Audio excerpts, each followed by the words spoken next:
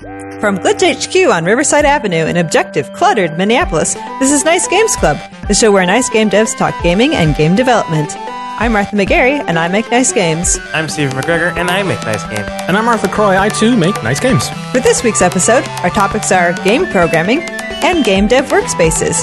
And so, if everyone is ready, let's start. Hooray! So we got started. We got delayed a little bit in our recording from Dale, my wife, who calls during the show every time. Pretty much, yeah. Right? Yeah, literally. But normally I just ignore it, but she got us just before we started, so I had to answer the phone. But it was good that she did, because right after I hung up with her, I got another phone call from a person. So we're hanging out here at Glitch HQ on the weekend, and we went out to lunch after recording the episode you guys heard last week with Ellen, and we found a phone on a fully charged up cell phone on the street. And not knowing what to do, and it had no security on it, so I could actually text somebody and say, "Hey, you lost your phone." And luckily they got in touch with us, and so we were able to give them their phone back. So thanks, Dale, for stopping our recording long enough to get that, so that there'd maybe less panic in these people's lives. Yep. They seemed really relieved when they got their phone. Yeah, it was like a whole story, and it's not ours to tell, but I'm glad they got that phone back. So. What else is happening in our local news? My game has an inventory now. Ooh. Which I coded last night, and you can put things in your inventory. You can't take them out of your inventory or use them for anything, but you can have them. Well, relating maybe to our topic today, like, why would you ever want to use things you collect or get rid of them? That's true. Just collect all things. Yeah. Never get them away. We also now have a channel on the Slack, on the MSP Game Dev Slack, hashtag Nice Games Club. Lane made it. He's been on the show before, and he's basically our number one fan. And he'll take exception to that. There'll be a post on that channel first thing. Oh yeah, I'm sure. I'm waiting for it, Lane. Tag me in it, please. Yeah. So if you want to, if you're local, if you're part of that Slack, and you can be a member of that Slack group just by going to a link that we'll put in the show notes. If you're local to our community, you can go to that channel and talk about the show, which is really nice. We have a couple people in our community who wanted to chat about the show, not with us, but with each other. And so that's really exciting. So it's really cool. So if you want to join that conversation, tease us mercilessly, that's really what it's for, right? That's like why Lane started it. Yeah, I think that's basically it. So Charles has a place we can publicly announce all of the failures on the show. One of these days, I want to make a segment called the Perpetual Student Corrects Stephen McGregor. That segment would never end. Yeah, I know. It would just be, Goodness. That's pretty good. Stephen, you have a lot of personal news. I share, right? do. I got interviewed from Troy Strand. He writes for tech.mn, and I got interviewed there. We'll also link to my interview in the show notes. Yeah, he does a Ask a Indie Dev column. Ask an Indie, I think is what it's called. Yeah. Basically just gushed about the community the entire time, because y'all are great. And I want you to know that. Very nice. Very sweet. In other news, I got stuck in the snow because we live in Minnesota and there's a lot of snow here. Yeah, there was a storm this weekend, and Stephen, they didn't plow outside your house. Well, they do. It's just they do it at like the day after it snowed. So I basically so it's a whole thing.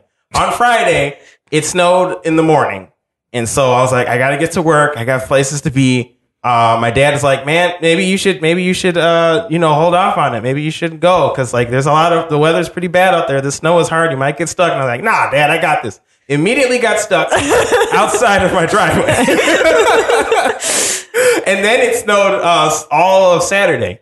And then in the morning, I was like, I have to come over here. So Sunday, this is the day we're recording this. I was like, I have to go over this. I got to go get this recording done. This is going to be great. My dad's like, maybe you should hold off on your plans. You might get stuck again. I was like, nah, Dad, it's not going to happen twice. It happens twice. I got a ride. Thankfully, Dale was near me and was able to give me a ride here. So Yeah. I'm here. And you had to walk a block or something, right? I had to walk a few blocks. It's like, Because no one can traverse your neighborhood. yeah, unless you had a truck or something. We don't have trucks. So that was a whole thing. Yeah. Well, we're glad you're here. Yes. I'm glad I'm not stranded in the snow either. Yeah. The epic story up to the making of this episode. Yeah. Behind the scenes look. Yeah, into yeah. Nice Games Club. And we're very giddy right now. And I think it's just because we have lots of little silly things that have happened today. A whole lot of little meta stuff. Yeah. Mark, you also have news. Yeah, I wanted to talk about this. I've been working on Metro Nexus, and I don't know if I've mentioned on the show before that I'm making these overworld maps for my game. So my game is mostly a multiplayer experience, and I've talked about that on the show.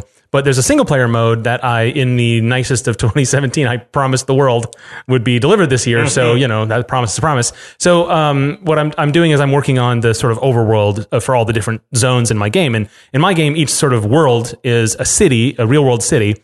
And it looks kind of like a Mario 3 overworld map, but it's it's using that city's subway system as a guide for the levels that are in that city. And so and I have 30 of these cities, a total of 200 stations or levels. And I'm not going to put that many in the game. Like, I'm not a crazy person. Yeah. But the idea is that these are all the cities that will ever be in the game. So the idea is to build a lot of these levels and art styles for each city and release the game, but then also have like a DLC strategy or a future expansion strategy that include these extra things.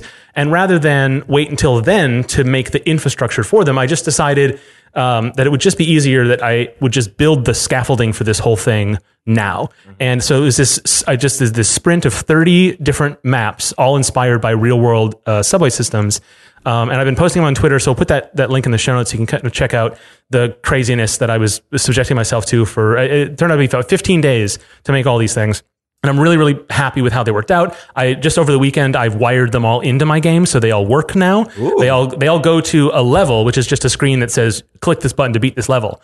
So like, it's just ready. It's ready to be popped in. And I'm really excited about that part, the point in my game that I'm at right now, which is like, I'm very close to just being able to make content and that's it. Like it's so much else is ready to go. Cool. And I'm very pleased about that, even in the single player mode. So it's a big milestone for my work this year, and it's very, very exciting. And I got to do so much fun research on all these different cities and all of their subway systems and their public transit. And like, I chose cities that worked in terms of the progression of how the game would work on the world map. But some of those cities don't have really they don't have like fully built out subway systems, but I would look up plans for subway systems and I would look up tram systems and streetcars and different things and extrapolate what it might look like if there were only like 5 stops and it was you know what I mean? Yeah. I'm trying to make it look like a reducted sort of game screen, overworld screen. I had so much fun doing that. Like taking station names and combining them, nearby stations to make a new name that's of sort of that neighborhood and putting a lot of in-jokes and references. And I learned so much. And I'm going to talk about this in a future episode about like the research that you put in to your game, because I really got a lot out of it. And I really hope that this is a part of my game people will note, because I feel really good about it, and it was just so much fun to do, and I put a lot of my artistic energy into it, not just my time. So it's been a blast. So you can check them out and see what I'm going on about, and if it's worth the excitement I have for it or not. They're really beautiful maps. Oh, Yeah, thank you. they Thank are. you so much. I really want a poster. Talked about this before. Yeah. Mark, make me a poster, please. Okay, I will do. I'll put that at the end of my to-do list. So expect it in 2022. Gotta finish Widget Satchel first. Oh, yeah. Wow. We're not going to take 4 years to finish that game. No, that's in the middle of our list. Oh, yes. Okay. We got to make our Sprocket plush, though. That comes first. That's high on the list. Oh, yeah. Right. For sure. All right, well, why don't we get into it, huh? Yes.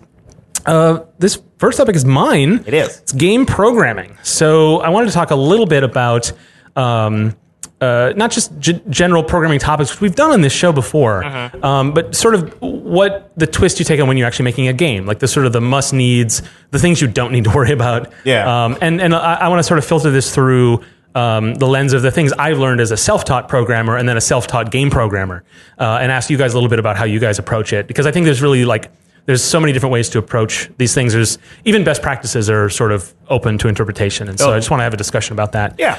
So I want to sort of start out with where you start.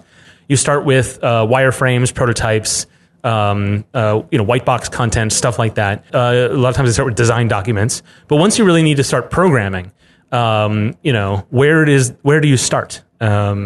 Stephen? That is a good question. Mm-hmm. I was thinking about that because you said you were going to ask me this question. I did warn you. Yes, and I still am unprepared. Uh-huh. I'm not exactly sure. I feel like it depends on the project, but like, I think I sort of just rush to get something down as quickly as possible, so I have something to work with. Right. At least that's the goal. Yeah. But I oftentimes spend a bunch of time thinking about how I will do it, and then changing my mind, and then thinking about it more, and then changing my mind, and then thinking about it a little bit, and then changing my mind. Yeah. And then maybe, no, still changing my mind, and then doing it. Yeah. I find that the design process is one where I want to have a lot of my ideas sorted and organized before I really start. Mm-hmm. But for actually implementation, I feel much better about diving in because it's all going to be rewritten anyway. Yeah. Yeah. Yeah, I don't know. I don't know. I get in my head sometimes. Yeah. When I'm trying to prototype, I'm like, I can do this, and then if I plan it out right, then maybe down the line I won't have to deal with this stuff. So if I do it this way, but this might be a problem, so maybe I should do it this way, and it's just the whole thing. Yeah. You imagine you have your known unknowns or whatever. Right. You try to plan for all those scenarios. Yeah. If I have a better idea of what I'm designing, then I don't have to do all of that wishy-washiness. Yeah. Wishy-washiness. Mm-hmm. But even coming up with how am I going to form this data structure? Mm-hmm. It's hard to know exactly what you're going to need. Yeah. And if your design process is a draft and it's good enough to go on, but not how many high score metrics am I going to keep track of? Right. Well, you don't know that right away. Yeah. So it is sort of hard to have that system fully formed, especially without any playtesting, stuff like that. Yep. Martha, you just started a game.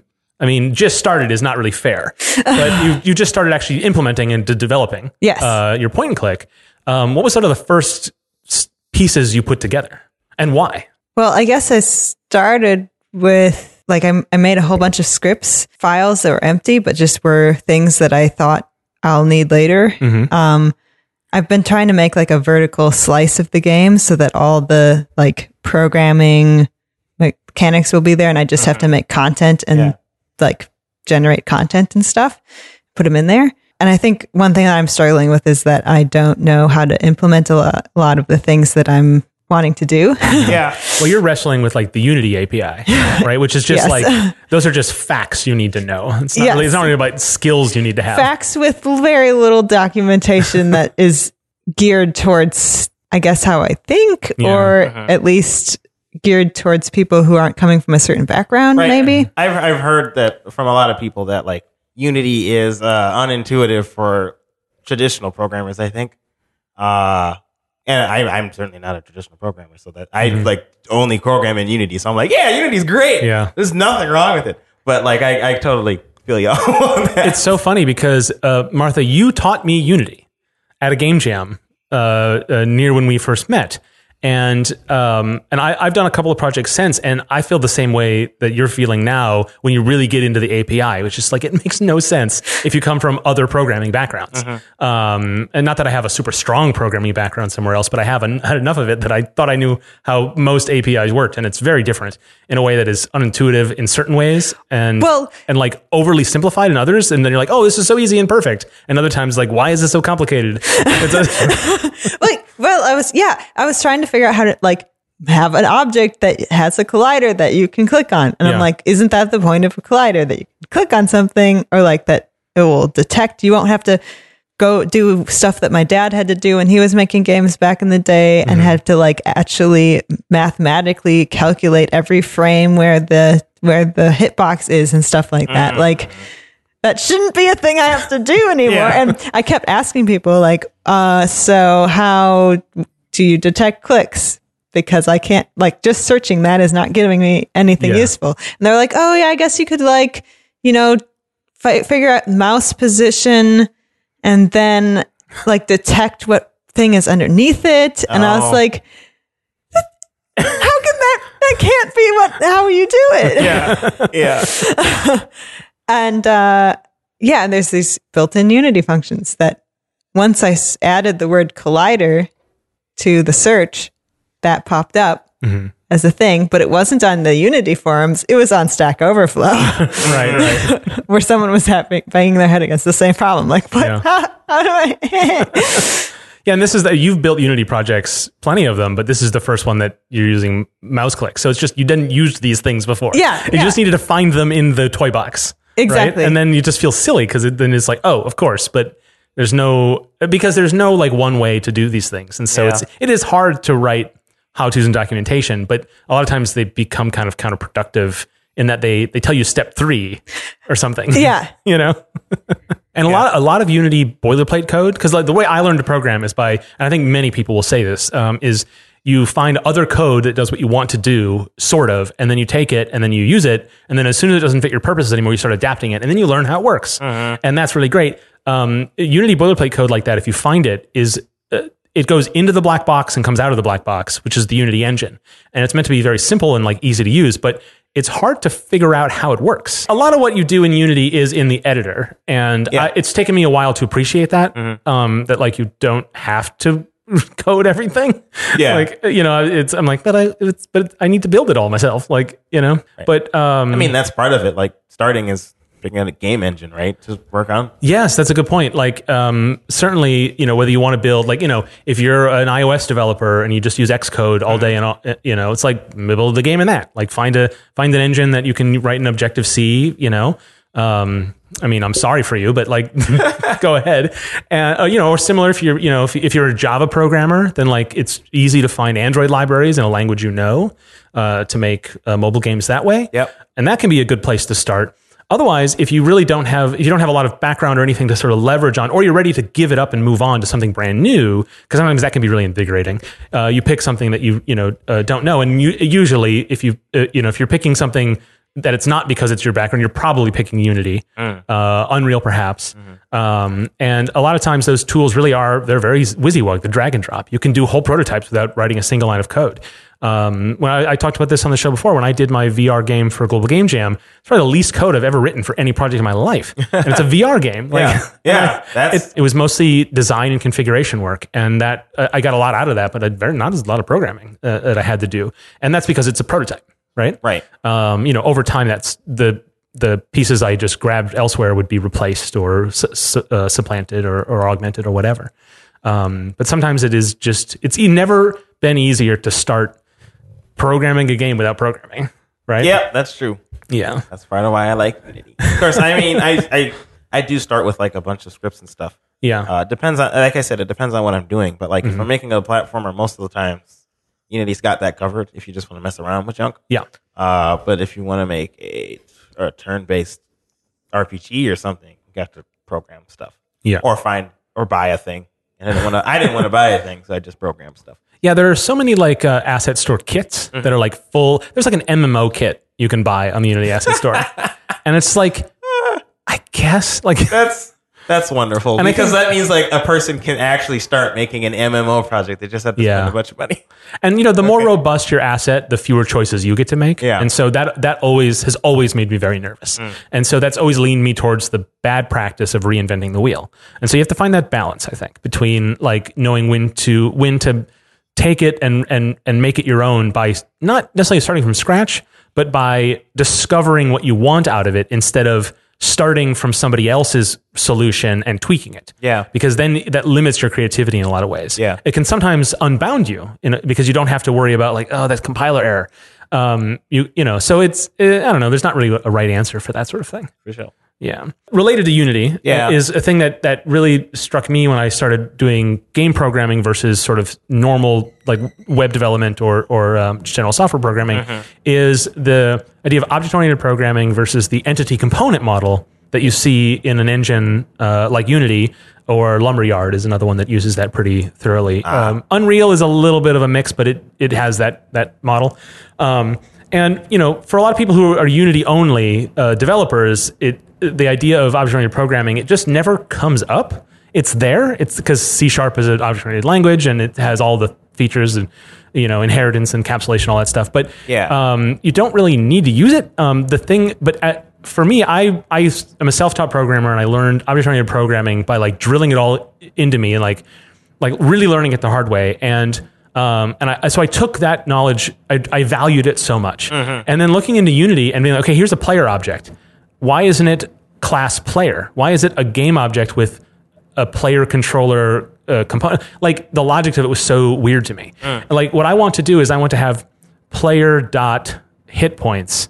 I don't want to have get component by tag equals player dot get game object by get component, the name of the script that has the all of that. It seems very fussy to me. Okay. And also seems like more code than I want. And also it makes it harder to reference objects from each other, and it makes scope very difficult. And it makes you have more public or serialized variables to use it in the editor. And all of this to me is like, I hated it so much. It didn't work for me. It felt like wrong in a way that like was very frustrating. And then I just use Unity more. And I'm like, oh, it's fine. It's like totally fine. You just have to change your way of thinking a little bit. I had to like, I was not able to rely on a lot of the sort of instant knowledge that I could recall. Like, how do I do this thing? Oh, this is the structure I would build it as. But that everything in Unity is a game object, that everything is inherited from mono behavior. It feels so, from an object-oriented perspective, like an object-oriented dogma, it's like scary. That is so scary of an idea. But like it works perfectly fine. Like, there's nothing wrong with it. And it's taken me a long time to unlearn, or not unlearn exactly, but to let go of some of the programming dogma that I taught myself. Yeah. That's definitely one of those. And that's one of the reasons why I'm excited about the engine Godot, which is very Unity-like, but has a very object-oriented metaphor and how it works. And I'm very excited about that. And Martha, you also seemed interested in that one too, right? Yeah, I was in one of the interviews with the groups at the Global Game Jam. One group was using Godot, and I had never heard of it before. And so I was just looking over their shoulder, looking at how it was working. And then I checked it out a little bit when I was in full Unity frustration mode. And found that it would be a lot, it seemed really interesting. Yeah. I think it has it's an open source project. And so that's exciting, but also like, take its claims of being as good as Unity with a grain of salt, because so it goes with many open source projects. But it has an incredible renderer, which is really exciting. It moves pretty quickly because its audience is a lot smaller, so it can innovate faster than Unity can. It also can like learn from like all of the best practices and mistakes of other game engines. Whereas there are certain things in Unity where you're like, why doesn't it work this way? It's like, oh, because it would break millions of people's workflow. That's why they can't change it. And that makes it really difficult. But the thing that excites me most about Godot is that it works very much like Unity in that you throw things on this stage and you has a WYSIWYG sort of component. But instead of everything being a game object, everything is a scene. So when you have a scene in Unity, you put, in the hierarchy, you put game objects in it, and then on those game objects, you put components. In Godot, at least the way I understand it, and I haven't really used it, so this is a pretty rudimentary understanding of how it works. A scene is a game object. So in a scene, you put a player, and the player is not a game object. It is a class that you have defined, which is an extension of a scene called player. So when you put the player in your game level, then you double click on the player and it opens up the scene that is the player. So there's no prefabs exactly. Everything is just a scene, which if anybody has ever used Unity to edit a prefab and accidentally hit apply and then hundreds of their other objects get effed up, because Unity has no WYSIWYG prefab editor. You just have the inspector. You don't have, it's bonkers. It's absolutely bonkers. And Godot just sidesteps that entirely by just saying these are all just nested objects. That's all it is. And that is very object oriented. And behind the scenes, it is just a basic object orientation. And that is, that is so exciting to me that you could actually have a system that works like Unity, but has object oriented principles. Yeah.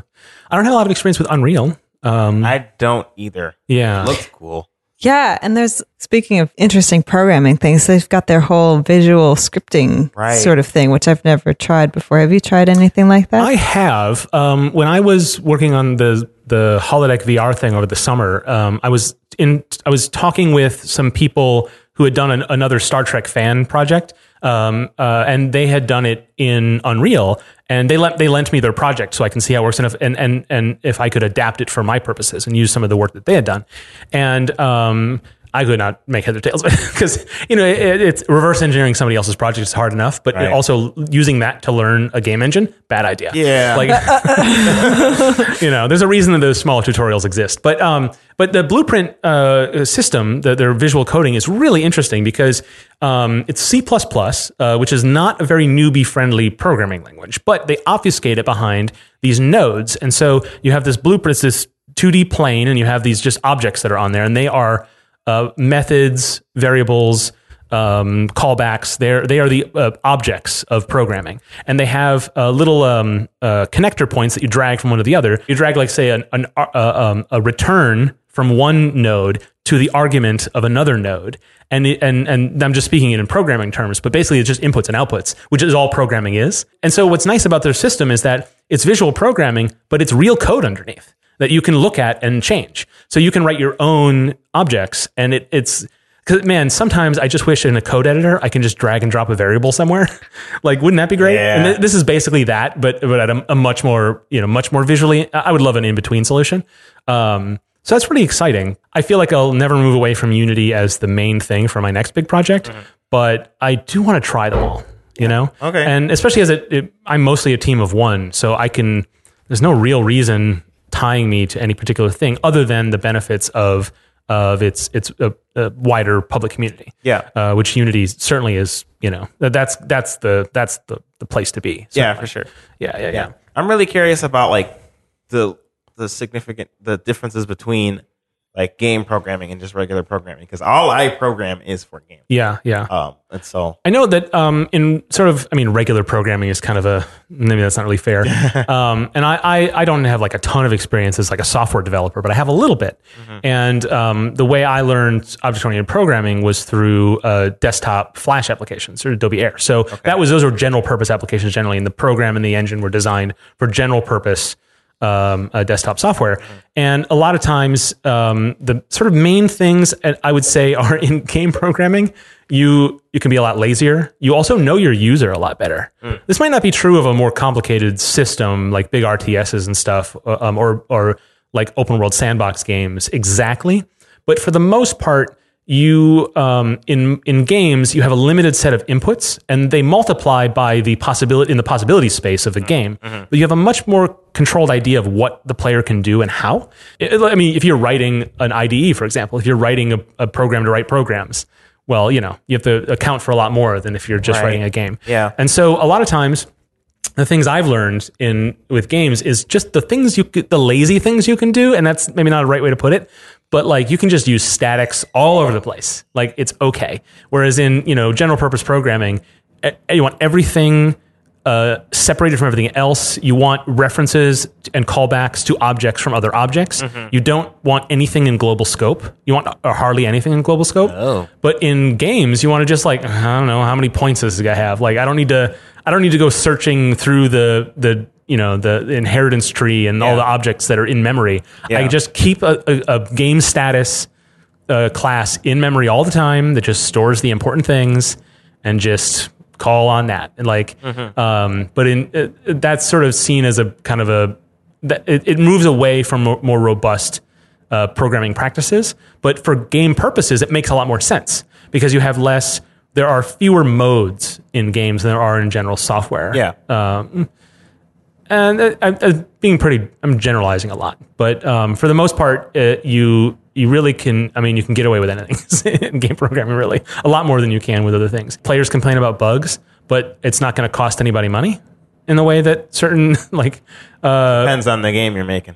Well, I suppose that's true. But I use a lot of Adobe software, and it is like incredibly robust. Very complicated software environments, and when those things have bugs, ruins my week. Right. And so, despite the fact that people always complain about like Photoshop problems and this and that, like those developers care more about bugs than game programmers do. Like they totally do. And they certainly have more infrastructure to address them. When you're making games, and especially if you're by yourself making games, dealing with every little bug, it feels like the most annoying, terrible thing, but it's nothing compared to like what the Excel team has to deal with. You know what I mean? I think that's the main difference is that there are less rules to follow. Yeah, you can is really what it is. You can do more and have to worry about less. Yeah, that's exactly what it is. I think that there's still some general purpose programming concepts that are really important when you're doing game stuff. I think naming conventions is a really good one when you're coming up with like how you sort your data. This is more about like workflow, just like the types of objects you have and what you call them. Yeah. It's really easy to let that run away from you if you are just naming things as you go. And so one of the things that I always do when I'm developing and I'm building these systems is as soon as I need to name something that breaks a naming convention, I stop what I'm doing and refactor everything to the new reality. Like I do not let a variable name exist for longer than 30 seconds without meaning exactly what I think it means now. Because then by tomorrow, I will have forgotten what that meant. It will not mean that anymore. And it will just be like, it'll be lost to time.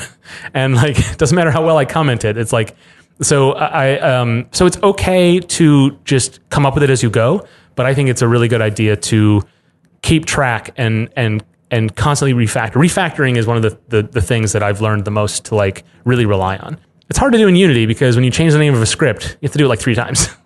Like at least I feel like I have to. You kind of. Yeah. It's kind of a whole thing. Stupid crab arms. Is that what you goodness. thought of too? Yeah, crab claw. Yeah, Crab claw. Yeah, like somebody accidentally named the script lowercase claw, crab claw. And now we can't get it to be uppercase claw. Every time we pull or I don't know. Every time it gets changed, it's annoying. And it breaks everything because everything's referencing the other one. Yeah.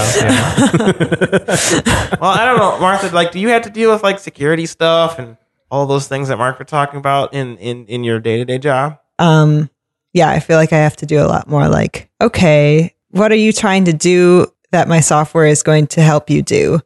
As opposed to, this is what I want the player to experience. Yeah. So it's like the experience comes from the user instead of the experience coming from me to the user, if that makes sense. Yeah. That's a really excellent way to put it. And that's a design question, but it really it permeates all aspects.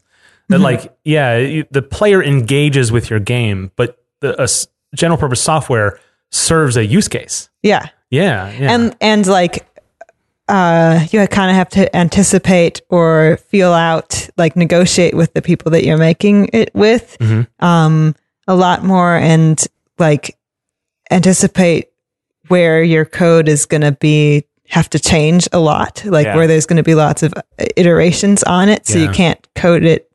Like you have to plan that part out a little bit more so that it's not horrific for yourself later when you're going to have to go change it because the person's use case has changed or they discovered something. That sounds just like a lot of planning.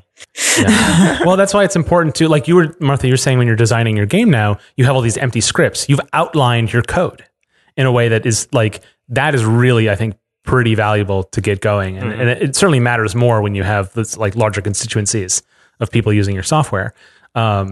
But it brings up the thing that I think is really important that I don't see a lot in, at least I don't see it preached a lot in game programming circles, which is like really strict encapsulation. Like if you have code that does something, it should all be in the same place. If you want to change how high your player jumps and you have to go through 4 scripts to do it, that's bad. I mean, not just like that's bad, Steve. No, that's bad. Like not just from like all of your code is in separate things, but like you got to open 4 different scripts in order to change your jumping. That's bad. I mean, as far as the compiler is concerned, not a problem. I mean, right. It's really just about needing to change it later, and it aids your design process because as much as we would love to be able to keep those things separate, you implement and design in tandem. Yeah. And so being able to make those changes or just replace a script with another script.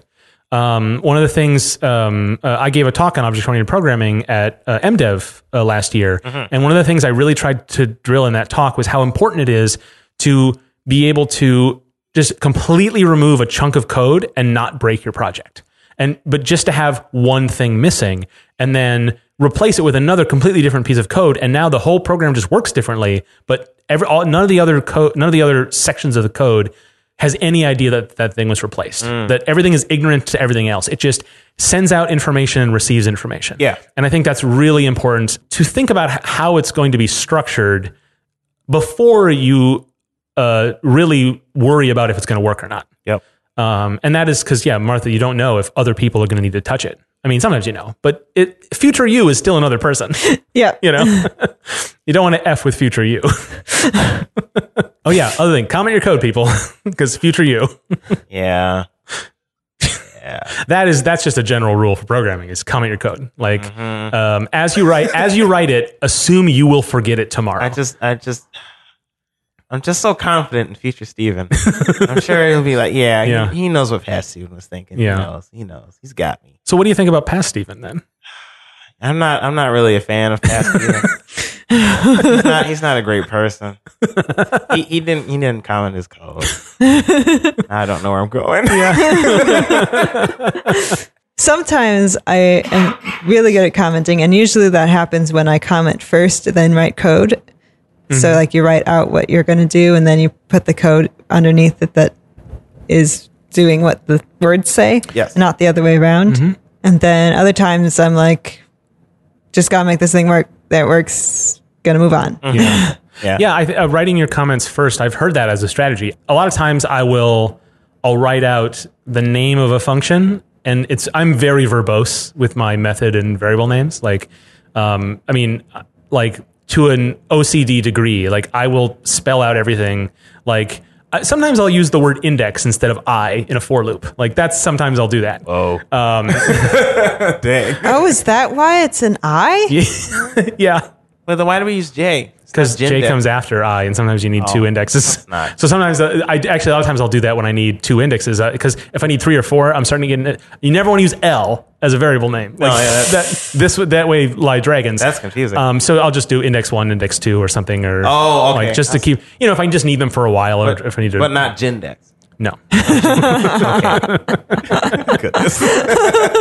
But so a lot of times I'll write a function and like I know what I want this to do. I know what I want to feed to it, and I kind of know what I want to return with, or what I want it to operate on in this block of code, and I'll just kind of toss that in there as a draft of it, and that will be sort of my first draft comments. Then I start building it, and then after that, I then step through it and describe it to myself. And I don't know if that's slower. It might actually be. But I find that fairly useful because I find if I'm more specific about what I'm going to do, I tend to then develop for that specifically rather than for the task, the job it's really supposed to be doing, I suppose. But I guess it just goes to show that like everyone has different habits and different strategies for getting the best work out of themselves, right? Yeah, I don't know. Right, I just yell at my past self. That helps me. Sometimes I leave notes for future and past me in my personal projects. Yeah, I'll leave jokes for myself sometimes. Like if I'm having a tough time or like I know this is kind of silly and I know I want to return to it later. Like, because, 6 months later, I will come back to it. I'm like, was I done with this? Or was this draft 2? I don't remember. And it's hard to like suss out exactly. So I will put those little reminders in there to myself. Like, it's to do. Yeah, it's a common convention to do. In fact, a lot of languages and IDEs will have standards on how you format a to-do a comment so that it can be easily searchable. I leave all of my jokes in my commit comments when I push stuff up to Git or whatever. Yeah. That's the fun stuff. I'm bad with commits. I tend to put too much in a commit. You mean too much information on it? Yeah, I think Martha, you in the version control, you made a really good point, which is like you make a commit when for one thing that changes. Yeah, right. That's ideal. I never do that. Especially with my own projects. Like well, I've been very bad and haven't even put my point and click in version control. Oh, no! It's okay. It's okay, Martha. We forgive you. Well, if there's one thing about this show that's constant is that none of us practice what we preach. True that. Oh my goodness. At least not completely. Yeah. Do what I say, not what I do. Yeah, we're not perfect human beings here. So that's okay. Yeah. Another thing that is pretty common in general purpose programming, but really, really common for game programming is like utilities. Like a class where you just keep a bunch of functions you're going to reuse a lot. Yeah, I've been doing that a little bit. I do tend to rewrite the same functions over and over again. Yeah. So sometimes I have to go through my code and police it and go like, okay, how many times did I write this method? Like, how many different names did I give it? Like, oh, this is a better version of it. I could have used it in that other place I used it. And like, it's really easy. And because it's so many different little tiny files, I'm not great at keeping that stuff I just realized, like, if I'm typing the same function like 3 times, I'm like, wait a minute. Because if I come back to it and have to change the function, I'm not going to want to have to change it for all the times I use the function. So like I've been using like utilities and stuff more frequently. Having a strategy for using your own code more efficiently is particularly beneficial in game programming because you want to build things quick and test them quick. Yep. So I want to ask you guys about a little history of all of us here. We've talked about our own journeys and how we've learned the things we've learned over time. But I want to sort of be specific about, what was the first thing what was the resources and materials you used when you first started programming anything? And then what's the first experiences you had programming games in any capacity? Mm-hmm. Steven, we'll start with you. 60 seconds on the clock.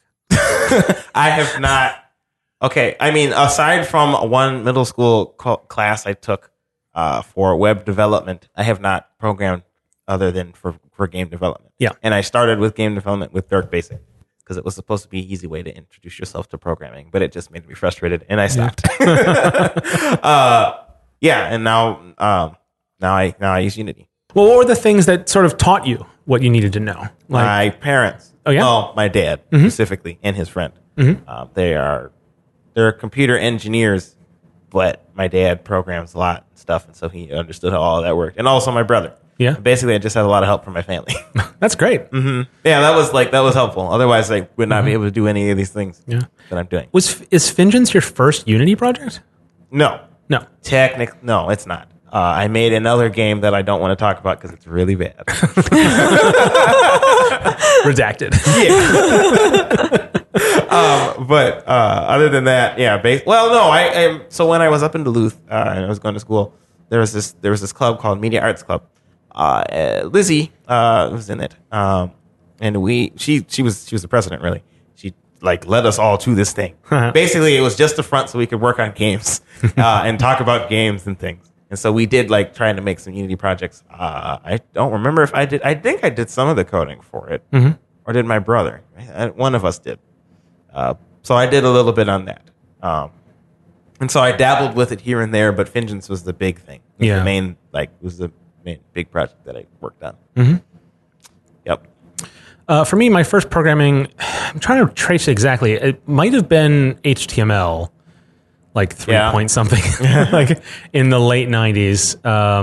Because I build websites for the arts projects that my friends and I did, like our bands and our video projects and stuff like that. And so I learned programming and web design specifically in service of some other art I was doing. Yeah. But in middle school, I took a C++ course, which is really funny because I have pretty strong memories of it, but it does not form the foundation of any of my programming knowledge at all because it was so separate from everything else I learned. Because I'd already seen some JavaScript by then. I was programming ActionScript 2 in Flash to make animations by that point. And C++ was, at least the way it was presented to me, we just edited in Notepad and then we ran it through a compiler on the command line, and then it was all just in a DOS window things. But the first thing I made with that was like a quiz game. Where 2 players had their hands on the keyboard and there was 4 keys each for multiple choice. And it was, you rated on accuracy and time. And I think the instinct when you're young is to make games. I think it's that when you don't really want to make anything other than that. I don't think. Maybe animations and stuff like that. There are certainly Pico 8 and there are lots of JavaScript libraries for people who want to learn how to make cool looking things. Yeah. That wasn't true, or at least it wasn't true for me when I was young. But really it was Flash, making animation projects and learning that I could add interactivity and I don't have to do this part twice. I can just loop this part of the timeline. And so everything I've learned in programming has always been in service of something else. And that that still drives how I learn how to do things. Is not necessarily to be a better programmer or learn programming things. It's always been because I had a very specific thing I wanted to do. It's probably not. I guess it's not that unusual of a thing, but like I never wanted to learn programming for any purpose at all. Yeah. But I look back and I don't really call myself a programmer, but like I have a lot of experience in that because everything I've wanted to make requires that. Even, in my professional life, when I do motion graphics, video motion graphics, there's a JavaScript compiler in the keyframe editor. And that's how I would save myself hours and hours of tedious work doing an animation on a client job, and then I could get it done 3 days sooner because I learned how to use some code expressions in that, which has a rough JavaScript syntax. It's actually pretty terrible, but that's always been my approach to it. Okay. And so that's why Unity is kind of interesting. It's the first thing I picked up that was sort of just this out of the box thing designed for this. And so it's harder for me to approach it exactly, or was certainly when I started using it. Gotcha. Yeah. Martha, what was the first programming you ever did? It was in high school. Mm-hmm. And I would program my equations into my graphing calculator. Mm-hmm. Oh, cool. So that I could save myself time on tests because I knew all the formulas by heart, and so it wasn't a cheating thing because Right. I know I could recite them all to you and how to use them and where, but it just took a long time for me to hand write out all my work and like how to do them and to type it into my calculator every single time. So I made these programs that would like ask for like 4 inputs, and I would like for X, Y, B, and C, and then I'd put in the things, and then it would step out all the different steps, like what you would get when you added these 2 things, blah, blah, blah. So I could write out all my work without having to actually do simple addition, etc. That's just be there. That's clever. I wish I was that clever in Smart, lazy. Yeah. Well, you just proved me wrong about that you designed yourself a utility. That was your first experience with it because smart little Martha. Well, yeah, it was also because I would get I don't have dyslexia, but I have if I'm not paying attention, I will mess myself up with my handwriting. So on a lot of math tests, I would get things wrong just because I looked back up the equation and read a 6 as a 0 or a 0 or whatever. And so then my teacher would be like, you knew how to do this and it was right. You just read the wrong number. So yeah, so it was a way to get around that too. Mm-hmm. And then around the same time, me and my friends it was similar where it was like, we want to make a webcomic because webcomics are really popular right now. And we want to, we have really cool ideas for that. Yeah. And so, my mom was like, "Oh, Martha, you can make a website. Just go make a website." Not realizing at all, how difficult that would be. Goodness. That's great encouragement. And so I used Dreamweaver, Macromedia, Dreamweaver 8. Oh, I remember that. That's what one of them Dreamweavers was what I used in the middle school class I took. Mm-hmm. Nice. Cool. This is your first web development environment. Yes. And learning how to do HTML and CSS mostly. I didn't do any JavaScript. It's cool. So, and first game programming experience. Oh, right. Clawbreaker. Yeah. Oh, hey, I was there for that. That's awesome. Yeah. So, that's really curious because you, up to that point, you had a lot of programming experience, but never made any games, like little games or things like that. It always served higher purpose, I guess. Yeah. I mean, it was always a tool to an end rather than, or I just never thought, I remember going to Prime and we all had to talk about what we wanted to make or what was our dream for programming. And I had just realized that morning, I was like, oh my God, I could make games. I want to learn how to make games. And so that's what I said. And wow, so, yeah. That's so interesting. It's Martha's origin story. It's so great. Okay, I want to end this topic. Quick resources. Martha, you said you found an article you wanted to mention. Yeah, it was this Medium article by someone who is learning to code and talking about her experience learning to code and how she took like a totally different route than a lot of us in that she didn't have a project she wanted to make. She just wanted to learn to code, and how it was difficult for her because she's like, I just want, to be able to memorize stuff because that's how I learn, and how that's not really a thing that we do very much as game programmers. Yeah. You don't just learn things, we apply it immediately. Yeah. Yeah. Well, there's that thing that kids always say when they're in a class, and they're like, what am I ever going to use this for? Yeah. It's like, that's the same feeling we still have today. Yeah. It's like, we won't really learn something unless we feel like we have something to, some purpose to it. Yeah. But she approaches it completely differently and wants to learn before applying it. Yeah. Okay. And so I thought, because we all have similar experience with that sort of thing, that we should have a different perspective. Yeah. No, that's awesome. No, that's great. We'll put that in the notes for sure. The one I just wanted to talk about one example, which is it's an ebook called Game Programming Patterns, and it's free. You can view it on the web. You can also get a hard copy or buy like a Kindle version or something. But the author is giving it away for free, which is really cool. And it's a nice it's pretty wonky, but it's also approachable. And it's sort of based on a classic program book called Design Patterns, which sort of is kind of a very kind of monumental text. And then this is basically taking those ideas and looking at them through a game programming lens. It's really fascinating. We'll put that one in the notes as well. And of course, and just the fact that it's available for free as a resource for everybody is really exciting, and it's very well designed. And the last recommendation I would make is one of the things that helped me a lot when I started is having a book that describes the application of any programming language. Like just one of those like O'Reilly texts, with the stencil art of an animal on the cover. You know what I'm talking about? Yeah. Like if you are looking to, if you have any programming background and you're looking to get looking to just know more, I found that because I'm self-taught, there was so much Swiss cheese in my knowledge when I really wanted to get serious about programming. It's helpful to just have a reference text. Sometimes you want a curated resource material. Yeah. When I was programming in Dark Basic, we had a giant Dark Basic book. Yeah. And we looked up all of our information through that book. I think we might have went on forums every once in a while if we couldn't find information about stuff. But yeah, we had a giant book, and it was really helpful because you just page through and go, oh, this is how you make a circle. Yeah. Whatever. Yeah, that's good. Nice. Well, to focus on your programming, you need to have a nice space to program in.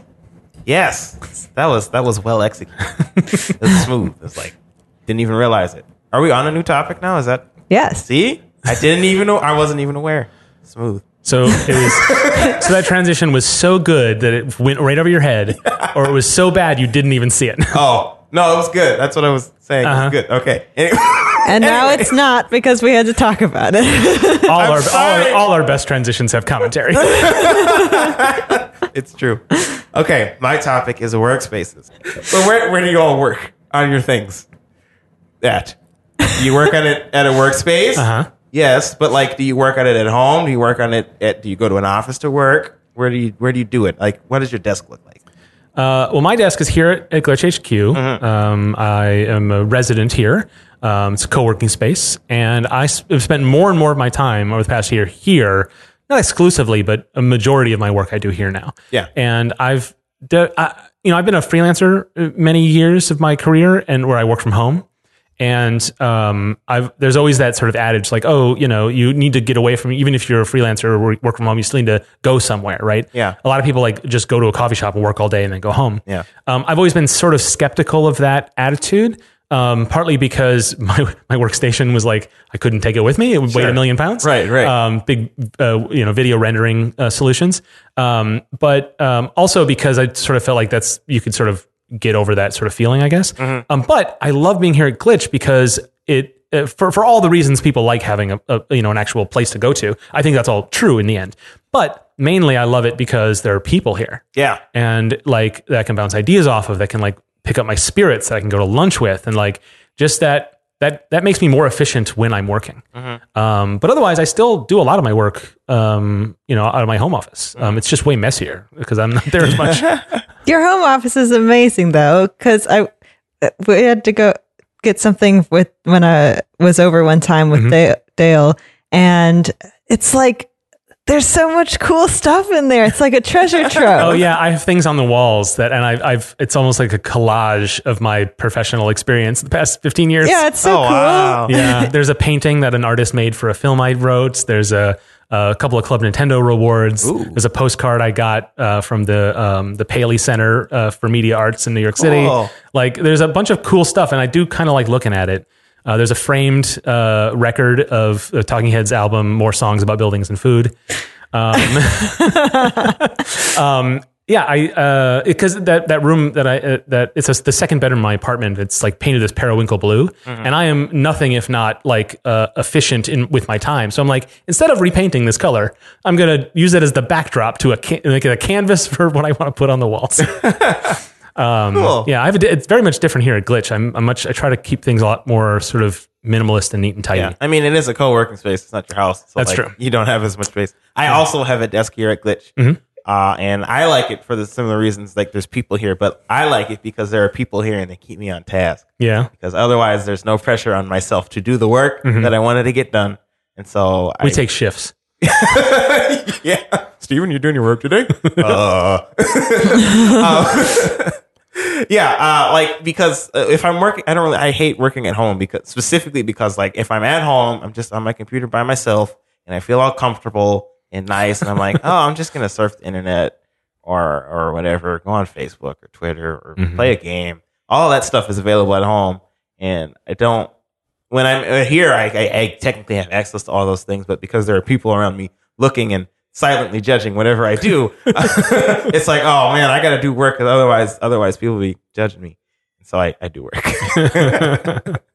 So that's my preference. But for my home office, I definitely, partly because it is a home office for tax reasons. Yeah. And so there are actually rules about that. Oh. And that's not the only reason, but it is also nice that is where I do work. If I'm just goofing off on the internet, I'm usually on a laptop on the couch for that. And so it's good to have that psychological right, split. yeah, you have a separate space specifically for work that you go to do work. And if I'm goofing off on the internet at my desk at home, then I'm goofing off at work. Right. Which is allowed, but that's how I think of it. Yeah. So right. Like, I don't have that. I just have a spot where my computer is. Yeah. And I can do work there, but I can't. But it still feels like home. Yeah, because that's where I also play games. So yeah, it's a conflicting thing. Yeah. Yeah. Martha, what about you? I have my desk at home, which is very cluttered, and also my desk at work, which is very cluttered. And usually has a lot of like empty, like old food things on it, and it's bad. But same. But I feel like sometimes when I clean up is when I can't find anything anymore, because like my piles are all like in chronological order / like very, I don't know, like spatially mapped in my head where everything is. Sure. Yeah. I get that. Yeah. People who are organized, like as a rule, like I tidy up, but it's always a thing I have to do to myself. But people who are generally organized don't understand the idea of like putting a thought in a place. And that is really powerful. Yeah, exactly. It's like that just memory. For now, just for the next 3 weeks. Yeah. Underneath these 3 other ideas. I know it's there. Yep. I remember all that. It's like the memory palace or whatever. Helps you keep everything organized. Yeah. I mean, I wish I was a person who, because I feel like I also ruin things accidentally because they end up in like precarious piles and stuff. And so like, I feel like I can't have nice things because I just ruin them. So I wish I was a person who could like have a neat and tidy everything all the time.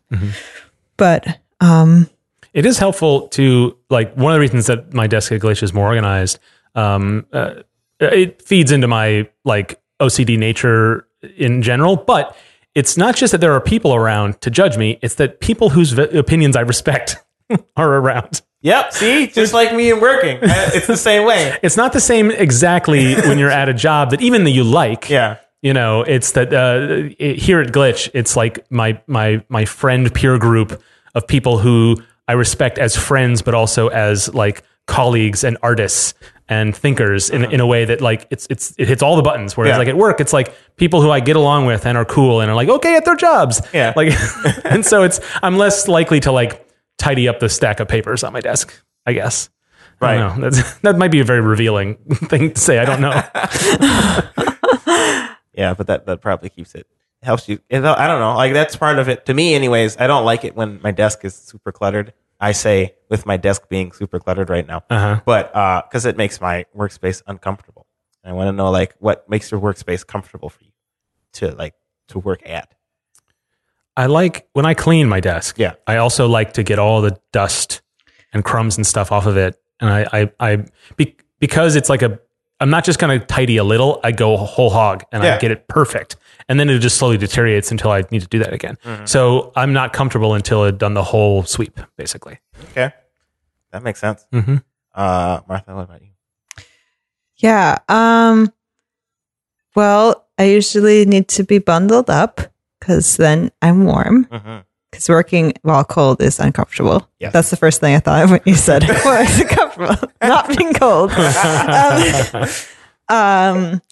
And I like having my own space. When I was in elementary school, my whole school was a alternative as you can get while still being in the system. Yeah.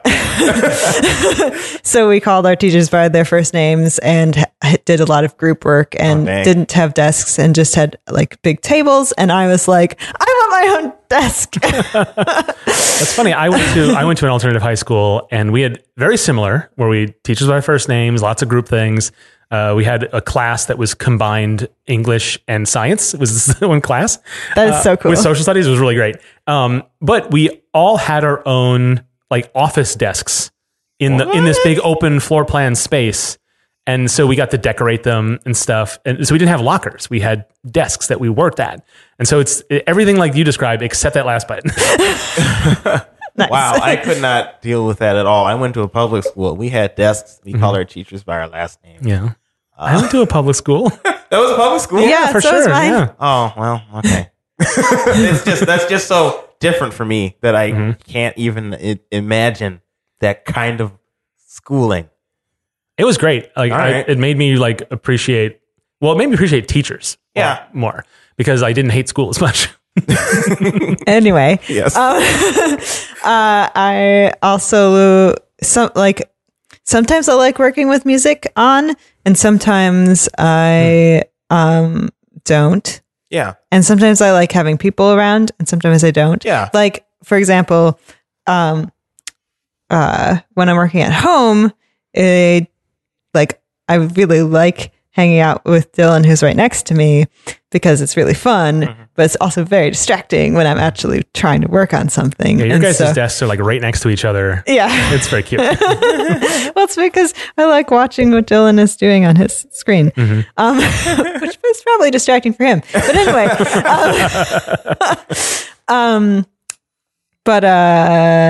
yeah. So oftentimes I'm like, put your headphones on, and I'll put my headphones on, and then we won't distract each other. But then at work, I need me and Adia used to share an office, and she likes to have like silence while she's working. And so she would close the door, turn the lights off, put the shade down, and be completely silent in the room in the darkness. And I was like, I can't do this because I want to know what's going on in the office and like who's coming and going and like all that. I want to feel like part of the community while I'm there. So I had to always have the door open. So it's interesting. Different places mean like I need different things to feel comfortable, if that makes sense. Yeah, I'm actually, it's interesting when you say sometimes you do and sometimes you don't for a couple of different things. I feel exactly the same way. Like sometimes I'll put on headphones with the intention to listen to music and an hour will go by and it's just me wearing earmuffs. Like it's not, and I'll have not noticed, you know? And then other times I really need to have music on relatively loud if I am alone. And then that really like gets me in the sort of space I need to be, and I can't really predict it. Or maybe it's just I'm fine with both whenever, and I just apply it randomly. You know, but one thing I do need is a comfortable chair. Oh yes, I don't have like back problems, but like once I finally spent some like real money like on a chair, I was like, I'm never going back. Like, I use this is very true of a lot of people, especially people who like are information workers or do art on their machines. Is you lean forward very frequently. It's a very common posture to lean forward into your screens. And I've always set up my spaces now for the past couple of years where I can lean back. Because otherwise I get uncomfortable right away, but I don't know why. And then it just wears me down really quickly. Yeah. And so I've engineered my spaces so that I can always lean back. Yeah. In a way, because it took a long time to train myself to sit differently. Yep. And I actually had to adjust my chair in a way that like I could actually have the back of the chair forward enough so that when I leaned back, it wasn't like, I didn't have to crane my neck down. And like, it ended up having a lot of really silly requirements to train myself to do it, but I'm there now. And I'm really like, I think about like, oh man, I used to get so uncomfortable. And I just assumed that was it was just part of it. You just couldn't sit in one place at a computer for long without feeling pain. Like, and then slowing you down and getting frustrated and getting angry and then needing to take breaks. And I just don't have that problem anymore. And it didn't take a lot to change it. It's just like, I just didn't understand what it was for the longest time. Yeah. Huh. Yeah. Chairs, man. Yeah. Chairs are great. There's one chair at the office here. It's my chair. Yeah. It's very clear because nobody else wants it. We have a whole bunch of rolling chairs. Maybe we should, no, I don't want to take a picture of them. But like, we have a whole bunch of rolling chairs. They have, here, this is the sound of one rolling. Yeah. You got the image, right? Yeah. Okay. Goodness. But they all have like very sturdy bottom things. But there's one chair specifically that just has like a mesh bottom that you sit on. A little more comfy. Yeah, I like that. That's my chair. Mm-hmm. No one else likes that chair, but that's fine. So yeah, we have some sort of like sort of Aeron chair styles. They're knockoffs. Yeah. I think that Glitch, Ava is like a great deal finder and just got all these great office chairs. And I have this fancy office chair I spent like real like paycheck money on at home. And I really wanted to bring it in here to Glitch. But the chairs we have here are pretty good too. Like those ones, not the ones that you sit in that weird like regular chair that's a little different and you love it. But yeah, because it has that mesh bottom, like you can adjust yourself as you need, as appropriate. That's the one thing I really like is when you're sitting in a chair is the ability to move and adjust sort of freely. Yeah. Rather than try to get the right posture and stay there for 6 hours, you should be able. I need a chair that I can lean sideways in and still be comfortable. Yep. That I don't have to have perfect posture. That I can lean left and lean right and sort of lean forward just a little bit, but not too much. And then if I have different like modes, that a chair can support that. And so, so I'm pickier than I was when I was younger. One thing that I really like at my job is that we have standing desks, which are really nice. Right. Man, yeah, I'm jealous of that. Because that seems awesome to be able to sometimes just stand up when you just need your blood pumping a little bit in your legs. That's good stuff. Is it good stuff?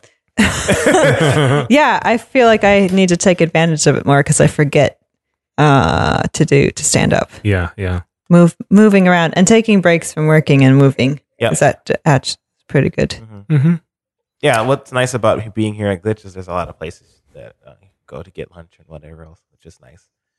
And they're like within walking distance, so you can take a little bit of time to walk and not have to deal with work for a little bit of time anyway. Oh, we have a couch here and we have a table in the back, and like you can change your perspective literally, like to sort of refresh. Yep, it's pretty nice. Yeah, I like sometimes when I'm doing like heavy design work, I like to step away from my laptop or my computer and stuff and like work on that couch or somewhere separate from a computer, so I'm not tempted by the Twitter devil. I've seen you do this, and like you go into this kind of like mode, and at first it looks like you're really sad about something. Oh no! But it's like, oh no, he's got his little notebook. He is on fire. Yes. It's my time, right? Yeah. And you do not bother Steven in those moments. You can flag him down, but let him figure it out. Let him figure out what he needs to figure out. Yeah, that's great. Mm-hmm. What do you guys do for like your computer setups, like display? Do you like have the monitor like eye level, above, below? Do you like having double monitors? How big? Like all that stuff. At Glitch, I just use my laptop most of the time. Anyways, I rarely bring my desktop in. And I just like adjust it as appropriate throughout the day, depending on how I'm sitting. Yeah. I only use one screen. I can't do two screens. I've tried. It's too much. Yeah. It's just too much screen space. And I lose my mouse on one screen. I don't need to lose my mouse on two. So, yeah, that's me. And but you use a mouse. You don't just use your trackpad. Or Oh yeah, I prefer using a mouse for sure. My trackpad is not great. What about you, Martha? Do you have 3 screens? At work, I have 3 Oh screens. my goodness! It's so nice. How do you keep track of What do your you put mouse? on those screens? Well, Yeah. on one, I put the email because and like messages from tickets and stuff like that. And then one screen has the code, and one screen has the output of the code. Okay, Oh, that's good. Yeah. That seems useful. Yeah, web development, like 2 panels you need at least, and having them on different screens is pretty nice. Yeah, Yeah. it's a little bit spoiled. How do you keep track of your mouse though? Where do you? She's giving that face again. Well, I guess I don't have a problem with that. Oh, I don't know. Well, okay. It could just be me. There is a really good tip that I have enabled on my machines. Is in Windows you can have a mouse setting where if you hit the Control key, it does a little like highlight of your mouse cursor. Oh yeah, I've seen that. Yeah, I use that all the time. Okay. I use it when like it's also very useful like if your Bluetooth mouse loses connection or something like Yeah. that, or like the battery dies, you can just bang on that key a little bit just to see, because a lot of times keeping track of your mouse cursor is a matter of like your own predictive ability, and then if the mouse is like, if your computer's running slow or there's some problem with the mouse, like you will lose track of it for that reason. And so it's nice. So I definitely make use of that. Okay. I'll just stick with my one screen though. Thank you. I have just one screen at home. Hey, and it works, right? Yeah, I mean, I want my second one because I have a second one, but the way that the different feet and work and how big the desk is, that doesn't work to have both of them unless I buy an arm, and I haven't done that yet. Okay. But yeah. Yeah, I've gotten better at using just a laptop because I use my laptop a lot more than I have in years past. Yeah. When I was tethered to my big video rendering workstation, that was pretty much, I had a laptop, but I used it pretty rarely. But I'm a little better with that, but still I'm very much 2 screens. You have to have 2 screens. They have to be identical and angled in such a way. I'm like very like this, like over the years I've built up this thing I just need to have. And Martha, when at my old job, I also had 3 screens, and by virtue of I had a work supplied me with a Microsoft Surface Book, and you can take the screen off and flip it around, and then it becomes a little tiny monitor that I put in between underneath my 2 actual monitors. Nice. And then that little monitor in the middle, it had a touchscreen, so I could do touchscreen activities with it. But also, I kept email on it for that reason. When you're at work, it is nice to just have the screen for email, or Slack or whatever equivalent. Yeah. Whereas if you're not in a part of a big organization, that's not really as necessary. But it's good to have that sort of thing. But 2 screens is something I've always done for with my video work, and that's where I learned that. Yeah. But when I do any kind of like graphic design work or game development now, I have to have 2 screens. Just having a little extra real estate can save you, 30 minutes a day sometimes. Like just having that available to you all the time. But then even for other tools, I have a design tool like Photoshop or Animate or something open. I will then have I'll have a web browser and a text document all at the same time, and being able to just like lightning multitask in that way is really, really efficient. It lets you, it unchains your imagination a little bit if you organize it right. Yeah. I might be talking it up a little bit, but like I find myself when I'm on one screen, I find myself really stunted in how fast I can do any one thing. A lot of that might just be like, I'm not as used to working that way. Sure. But I'm used to sort of looking left, looking right instead of looking forward. Yeah. Too. So, there's definitely value to it. One thing I will say is that sometimes when I'm at home, I'll have my laptop open and also my desktop. Yeah. But they're like 2 separate screens, so I have to use separate mice. So like, The 2 computers. yeah, right. 2 separate screens, 2 separate computers, and so I have 2 separate mice, and I don't lose them. Oh yeah. But like that's kind of useful because I can have one thing up here and then another thing up over here, and I can keep them separate. But but I still technically have 1 screen per, which is great. Never can lose my stuff. Yeah. Last thing I wanted to bring up is like useful tools that you have around your workspace that you found to be a great boon. Definitely a good pair of headphones. Yeah, for sure. Absolutely. Over time I've relied less and less on things like notepads and Post-its and stuff like that. I still use that sometimes, but as time goes on, less and less and less. Yeah. And I make better use of my digital tools. So I kind of don't need much else, I don't think. Okay. I don't think. Okay. I have a tiny little whiteboard. It's cute. Yeah. And I write on that thing all the time. And other people write on that all the time too. It's just kind of great because sometimes I'll just come into the office and there's just random scrawlings on my whiteboard. And I'm like, what is this? I don't know, but it's fun. But I found that really useful because like I can just scrawl little notes or like say a to-do list or try to like sketch out something I'm trying to work out or scrawl or draw things or whatever. Like it's there's a lot of things I can use with it. So like I found that to be very beneficial. I find that useful too because sometimes you'll have a list there and then I will add something to it as a joke. So I get a lot out of that. Well, that's good. That's good. Yeah. I definitely need pencil and paper around, or pen and paper around. Yeah. For doodling and note taking and stuff like that. Okay. I'll do sketches on Post-its and stuff like that. But for actual like notes, I'm all digital now. Sure. Because I want to be able to access them on my phone too, and put them next to something else. I mean, I used to keep notebooks like every year I would go through a new notebook just full of it, and I would keep them on my shelf and stuff. Yeah. And then one day just stopped. I don't know why exactly. I don't write more notes now. I think I do a little less even, but I don't know. Maybe because I delete more as I go, right? And I'm not saving everything, like I used to. Gotcha. I don't know. Do you keep a lot of those notes, or are they really just like for now and then later you toss it? Like, what's the? Well, I have a bunch of notebooks and things I take notes. Took a picture of it on one of the shows. And put it on there. But I keep those. I need to like put them somewhere because they're cluttering up my backpack. That's a separate topic. Yeah. But yeah, I mean, obviously everything on my whiteboard is temporary. Yeah, it's good to have something that's specifically temporary. Mm-hmm. Yeah, I should get rid of more of them, I think. I've tried, I've gone through part of the KonMari, tidiness book or whatever. But yeah, I just have boxes of papers. All right. Well, whatever you can do to get it off your table or whatever, or your desk. The problem is I make doodles on all my notes, and then I'm like, oh, it's art now. Can't throw away art. Yeah. But I'm working on it. There's a lot of stuff that I can get rid of. Cool. That's all I have. Oh yeah. Yes. Okay then. That's our show. If you haven't already, subscribe to Nice Games Club in your favorite podcast app, and be sure to give it a good review if you liked it or are nice like us. We really do need to know you're out there, so leave a review and tell all your friends too. Oh, and your enemies. That's true. You've been missing a whole segment of the audience. Maybe you'll make a friend because you'll realize that you're not enemies after all. Aww.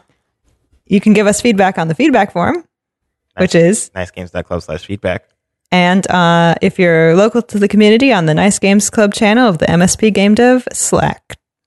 We also want to hear directly from you, so follow us on Twitter and all the other things at Nice Games Club. Let us know how we're doing, send us your topics, and ask us your questions.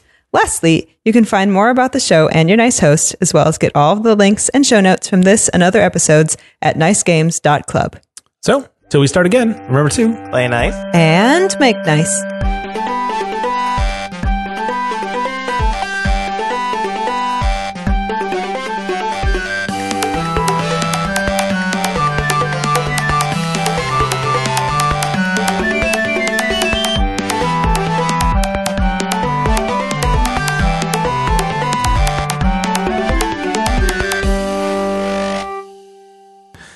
That's great. Okay, maybe you can also be a generous person and not do that.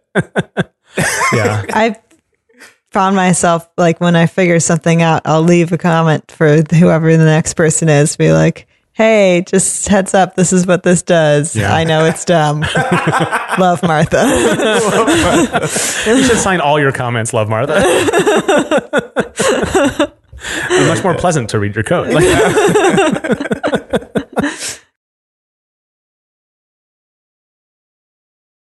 As humans, we're naturally driven by the search for better. But when it comes to hiring, the best way to search for a candidate isn't to search at all. Don't search, match with Indeed. When I was looking to hire someone, it was so slow and overwhelming. I wish I had used Indeed. If you need to hire, you need Indeed. Indeed is your matching and hiring platform with over 350 million global monthly visitors, according to Indeed data, and a matching engine that helps you find quality candidates fast. Ditch the busy work. Use Indeed for scheduling, screening, and messaging so you can connect with candidates faster. And Indeed doesn't just help you hire faster. 93% of employers agree Indeed delivers the highest quality matches compared to other job sites, according to a recent Indeed survey. And listeners of this show will get a $75 sponsored job credit to get your jobs more visibility at Indeed.com/podcast. That's Indeed.com/podcast. Terms and conditions apply.